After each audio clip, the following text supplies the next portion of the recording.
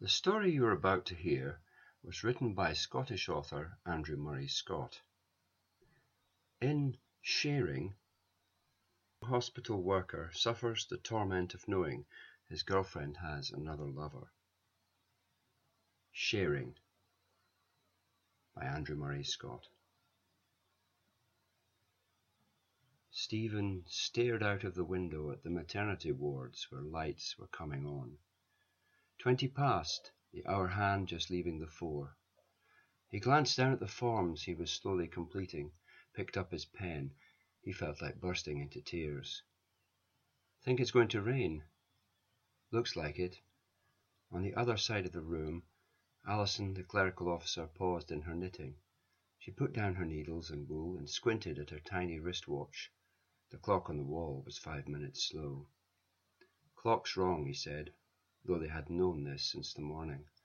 Alison lit a cigarette and tossed the spent match into the metal wastebasket.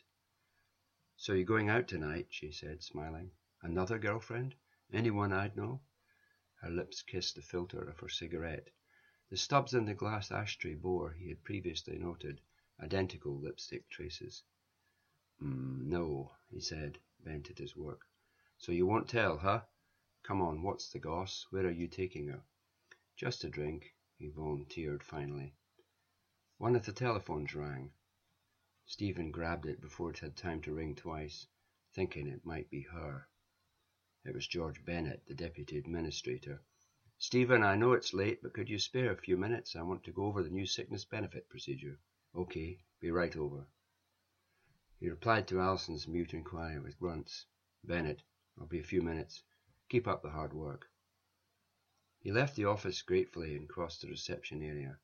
There were no outpatients in the Woodfield wing on a Friday afternoon, but outside in the car park he saw the rear view of an ancient schizophrenic plodding towards the front gates. Claude, he shouted. Here. At the sound of his name, Claude stopped, escape forgotten, and shuffled back, frail in overlarge, overwashed pyjamas which overlapped his feet and hands. Claude, they want to see you upstairs, old chap. Who? Claude mugged, his mouth a plug of wrinkled skin, eyes blank and chronically searching. Josie, up on the ward. They've been looking for you, old sport. Now why don't you go up to the ward for a nice cup of tea? What? Claude peered at him, mouth chawing air. Up to the ward for a cup of tea. Cup of tea? Yes, on the ward. Off you go. Claude shambled off towards the stairs, and Stephen found himself wondering for the nth time when the authorities were going to get around to authorizing his removal to a long-stay psychogeriatric place. Harmless, just like me, he thought, me without the salary. The other side of the sanity counter, by the grace of God. He continued towards the administration building. 2 years now he'd been at St. Martha's, a minor cog in the great wheel. A few drips of rain spattered the tarmac. Ahead and all around, lighted windows revealed the doll's house activities on wards. People at work, tired-out workers accomplishing the business of dying. Middle-class doctors patching up the proles to get them fit for the treadmill. In there was sickness and flowers, old men coughing, a steady flow of visitors, inhalations and exhalations, admissions, discharges, the creaking of axles, lubrication. He heard the tin clatter of dinner trolleys being brought onto the wards, and in the near distance an ambulance siren swirling and swelling nearer. RTA coming into casualty. He felt his tears welling up, columns of water suspended vertically in the sinus tubes. He heard the tin clatter of dinner trolleys being brought onto the wards, and in the near distance an ambulance siren swirling and swelling nearer. RTA coming into casualty. Any second now it would fall around him. He didn't want to think about her. There should be, he thought to himself, a radio station broadcasting nothing but round-the-clock weeping as a form of therapy for the human race. He reached the main corridor and walked past the dining room. He remembered meeting her in this corridor. He had seen her before, only briefly, in the main office. She was 20, had a short, neat hairstyle, a pretty pert face with a dazzling, eager smile, enormous, limpid eyes, something kittenish about her. Feline, a domesticated jaguar. He had been unusually nonchalant, quite out of character, and had brought her off successfully. He usually felt grubby, grey, devoid of personality, almost emasculated, but she had come out with him for a drink at lunchtime. He had been surprised at the ease with which he had handled the situation. Then there had been a wonderful evening, after which he could not have returned home even if she had wanted him to. After an evening like that, to return to his flat would have been too depressing. He was an outsider in the city, distant from family and friends. Loneliness had taken root in him over the 2 years. He mostly stayed in during the evenings because he could not bear to be seen out on his own, even in London where no one knew him. Evenings out were, consequently, precious events. They had walked into an ordinary pub and found it full of madness and jubilant anarchy. A jazz band playing sing-along standards, a bunch of weird poets and impressionists, stand-up comics and men dressed in ballet tights, Nazi helmets and evening jackets, interrupting each other singing rude ditties. Poets read number poems made up of only numbers. Bearded men with painted faces danced on the tables in heavy boots, with carnations between their teeth. They had walked from the Truscott Arms, dazed and dazzled, hand in hand, and sat on her floor drinking coffee, watching her portable TV. And when he kissed her, the first time, it had blossomed despite the steady boyfriend she really liked, John. He hated the name, hated being first reserve, her bit on the side, and there was no sign she'd ever chucked John in, as she had promised that first night. He climbed the stairs, wearily to the main office, patting his hair, smoothing the edges, this cog grinding along. What kind of future? An older cog? A pensioned-off cog, moving slower in the same concentric circles? In an hour and a half, the London weekend would start. He'd see her for a few hours, and then, as he passed the door of the main office, he heard a burst of hilarity. He fancied he could distinguish her laugh from the others. He knocked on George Bennett's door. "Ah, Stephen, wait a minute." After the gloom of the stairwell, the office was brightly lit by neon strip lights, supported by chains from the ornate ceiling. Bennett was scribbling furiously on a pad, telephone cradled at his ear by the pressure of his shoulder. Even he was a cog, albeit a bearded cog. Stephen had tried on occasions to grow a beard, but always gave up in embarrassment when it did not really grow in. He worked in the midst of girls, and his appearance was constantly under criticism. He was the only male under 35 in the Woodfield Wing psychiatric unit. "Right, thanks for putting me in the picture, Roger," Bennett said. "Fine, bye." Bennett replaced the receiver, turned to Stephen, and reached for his pipe in the same movement. "Notting Hill Carnival," he explained. "Got a special meeting on medical cover." Stephen coughed politely. "Oh. Right, Steve, the new procedure for sickness certification. Shouldn't affect your department that much, but I thought I'd better go over it with you." Stephen found, after several minutes, that his mind had wandered off into little clouds of nothingness, drifting. He didn't know where his mind went when his concentration waned. Sometimes he knew the places it visited, but often it just drifted away, and he wasn't thinking about anything, not a thing. Some place he'd never seen. One splash of rain hit the pane, equidistant from the mullions. One raindrop, and still the downpour did not come. He remembered what she'd said on the phone, and knew her boss had probably been in the room. "Change of plan, I'll meet you after work. Would that be okay?" "Yes," she'd replied faintly. "Okay. Same place, front desk, that all right?" "Right, fine, thank you," she'd said, as if he was merely a work colleague. But he'd slept with her. Was that all it was? It was as if she could give him all but could not give him everything. He didn't just want all of her some of the time. He wanted her every moment. Life was so bloody complicated. Bennett finished speaking. He hadn't heard any of it. "And when does this come into effect?" he asked. Bennett frowned and removed his pipe from his beard. "Well, as I just said, Stephen," he repeated heavily, "it's in effect now, or should be. The department authorized self-certification on the 17th July. Could you wait here for a moment? I'll be right back." He left the room. Bennett was in his mid-30s, a comfortable, full-bottomed figure, well settled, with a pretty wife, in banking. A supporter of the Social Democrats, whose wife was, he'd often remarked woefully, something of a Thatcherite. And when lying in bed before dawn, she had told him about losing her virginity at 14 on a bathroom floor, he'd felt like getting up and leaving. And worse was to follow. At a party she'd let herself be taken by 2 boys at the same time. He felt ill thinking about it. In some ways it thrilled him. He remembered how she loved him to touch her. She had lain back and let him stroke her for hours. He had been afraid of hurting her at first, but there was no doubt that she enjoyed it. The thought had often occurred to him that if she was double-crossing her boyfriend with him, she may be double-crossing him with someone else. That was something he'd never be able to prove or disprove. Bennett returned. "Right, Steve, here you are. I got my secretary to photocopy the new procedure. You've met her, haven't you? Susan?" Stuck in the dream of her, Stephen hesitated over her name. My secretary, big, and Bennett cupped his hands obscenely at his chest. Oh yes, he said meekly. See you next week. Have a good weekend. Same to you. He walked back reluctantly to the psychiatric unit. Pat was sitting on his desk, legs sprawled over his DHSS reports. They hardly looked up as he came in. He pinned the procedure on the notice board and put his paperback and spectacles in his jacket pocket. Pat slid off the desk and smirked, knowing that he had seen her pants in that careless leg movement. Neither of the girls fancied him, though the Woodfield wing, staffed mainly by females, was a snake pit of unsatisfied lust, sinuous and tormenting by day and night. The rain cracked down suddenly onto the tarmac, onto the roofs of cars, cascading in knife-edged torrents. He ran to the vestibule and took out his cigarettes. He stood watching the water lancing down. He remembered a school outing to Gullane Sands, torrential rain, and being in the beach hut alone with Margaret Airlie, frightening intensity of being alone for the first time with a girl he fancied, being magnified, racked up several million neuron points by the water. Her blonde hair wet, the steam, drops streaming down the sleeves of blue nylon cagoules, looking out at the sand dunes. 8 years ago. Electric, discharging in a kiss. Now a low mist gave the high walls of windows an eerie look.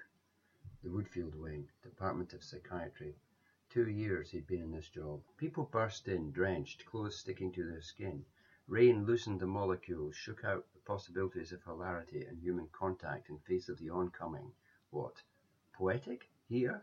He saw Annette, Susan's workmate, scurrying by under an umbrella. He didn't speak.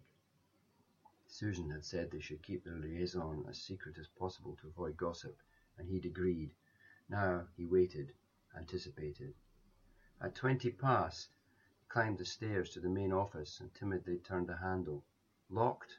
She'd already gone. He ran lightly through the hospital and out by the front gate, onto the Harrow Road, blinking water out of his eyes, oblivious to how wet he got. Clear of the gates, he slowed to an anxious jog. He couldn't get there soon enough. Rang the bell of her bedsit at the outside door on Sutherland Avenue. He felt betrayed and frightened, his whole life depending on her. After a minute or two, she opened the door. His heart was fluctuating wildly. Is it all right? You must think I'm so stupid, she said. Stupid? Stephen tried to read her face for signs. What do you mean? Not meeting you. I honestly couldn't be bothered waiting. I came just straight home. I'm tired. Sorry. She opened the door wider to let him in, out of the rain, into the hall, into the door of her room, inside, but not safe. Far from safe. What do you want to do? He asked, scared at how much her reply might matter to him. Don't know, she said, curling up in the corner of her bed. He looked at her. Eat? He asked. Me, I'm starving. I could fancy a Chinese. He considered the implications of this. I know a really cheap one in Soho. I don't know if I could be bothered, she said. There's a carry-out Chinese round the corner, the Hasty Tasty. It's not bad. I want to watch Coronation Street and Crossroads. Ah, he said, laughing as everything suddenly became clear to him. Inside he felt glum. Did he really fancy her? He studied her face, the dazzling wide smile, huge panda eyes, soft-lashed, pixie ears with blue plastic earrings, soft dark hair. She made a characteristic, zestful shrug of her shoulders, snaking her lovely neck. He loved that movement. So playful, so kittenish. She was vivacious, zesty, alive. Everything clicked. I want my Susie, he said pathetically, laying his head on her lap. She laughed and rummaged her fingers in his long hair. Okay, he said, after a few tremulous moments. You win. I'll go out for the carry-out. What do you want? I have a menu, she giggled, smile bright as oxyacetylene. Out along the street, other streets, rain hardly noticed, the interminable queue, the poor English and laborious pencil, all of it just precious seconds, minutes away from Susan. After they had eaten, they drank gin and tonic, sprawled on a large cushion at the side of the bed, watching TV. They kissed, and he unbuttoned her blouse, unhooked her bra, massaged and kissed, down her spine from the nape of her neck to her bottom. They made love from the side, half-dressed, in front of the TV set, with the sound turned down. Every time he moved, she shuddered, her breasts wobbling. She arched her head back as if her neck was broken. stretched out, taut under him, every muscle straining tight for him. Afterwards she jumped up, lithe and pink, and pulled the curtains, turned off the light, and they got under the duvet of her single bed. Daydreams from the edge of his mind, living in cold water flats together in New York, Paris, Madrid, holding each other in foreign places. He talked brilliantly, painting verbal pictures. "Am I boring you?" he asked, much later, a question drawled in the darkness. Her voice was dry, disembodied, pleasure from inches away. "It's lovely. I like it. Your voice is nice. You're so nice." Was it an act, he wondered, or how much of it was an act? She would know instinctively how to keep him happy. Him and John, both. How was it with John? "What are you doing the rest of the weekend?" were the lazy, nonchalant words spinning out into the hollow darkness. Her answer was a long time coming. "Tomorrow we're going to a party in the evening. There's a barbecue in the afternoon." "Nice. What are you doing on Sunday?" "I have to meet friends, Paula and Jan. We're going to see a play." That was it then. A weekend over. He felt tangled up in jealousy, bitterness, depression, sick self-pity. It couldn't matter to her as it mattered to him, despite what she said. After a while she asked. He had begun to wonder if she would ask. "What are you doing this weekend?" He had his answer ready. Nothing planned, pub probably. And inside he was thinking, like hell. He hated pubs where he knew no one, and never went on his own. It would be miserable this weekend, boring and empty. If only she'd chuck John. He leaned over and switched on the light and reached for his cigarettes. He placed another cigarette into his sour, heavy dull face. He wanted to stop smoking, hated cigarettes. "I feel so bad," she said, nestling into the warm space as he slid down in the bed, his head stuck up against the headboard. "About what?" he asked dully. "About this, being here with you. It'd be so much easier if you were a bastard." Bastard. He loved the flat sound, her Mancunian accent. He handed his cigarette down to her lips. She drew on it. "What does Paula think about it?" "She thinks it's great. She thinks I should enjoy myself. She's a little bit angry, no, not angry, jealous at me having more than my fair share." He was weak, a loser, a fall guy, every girl's hero but not the one they wanted to stay around for. He wasn't quite handsome. He could be witty. He had his sensitivity. He was so damned sensitive. He burst into tears when they said no.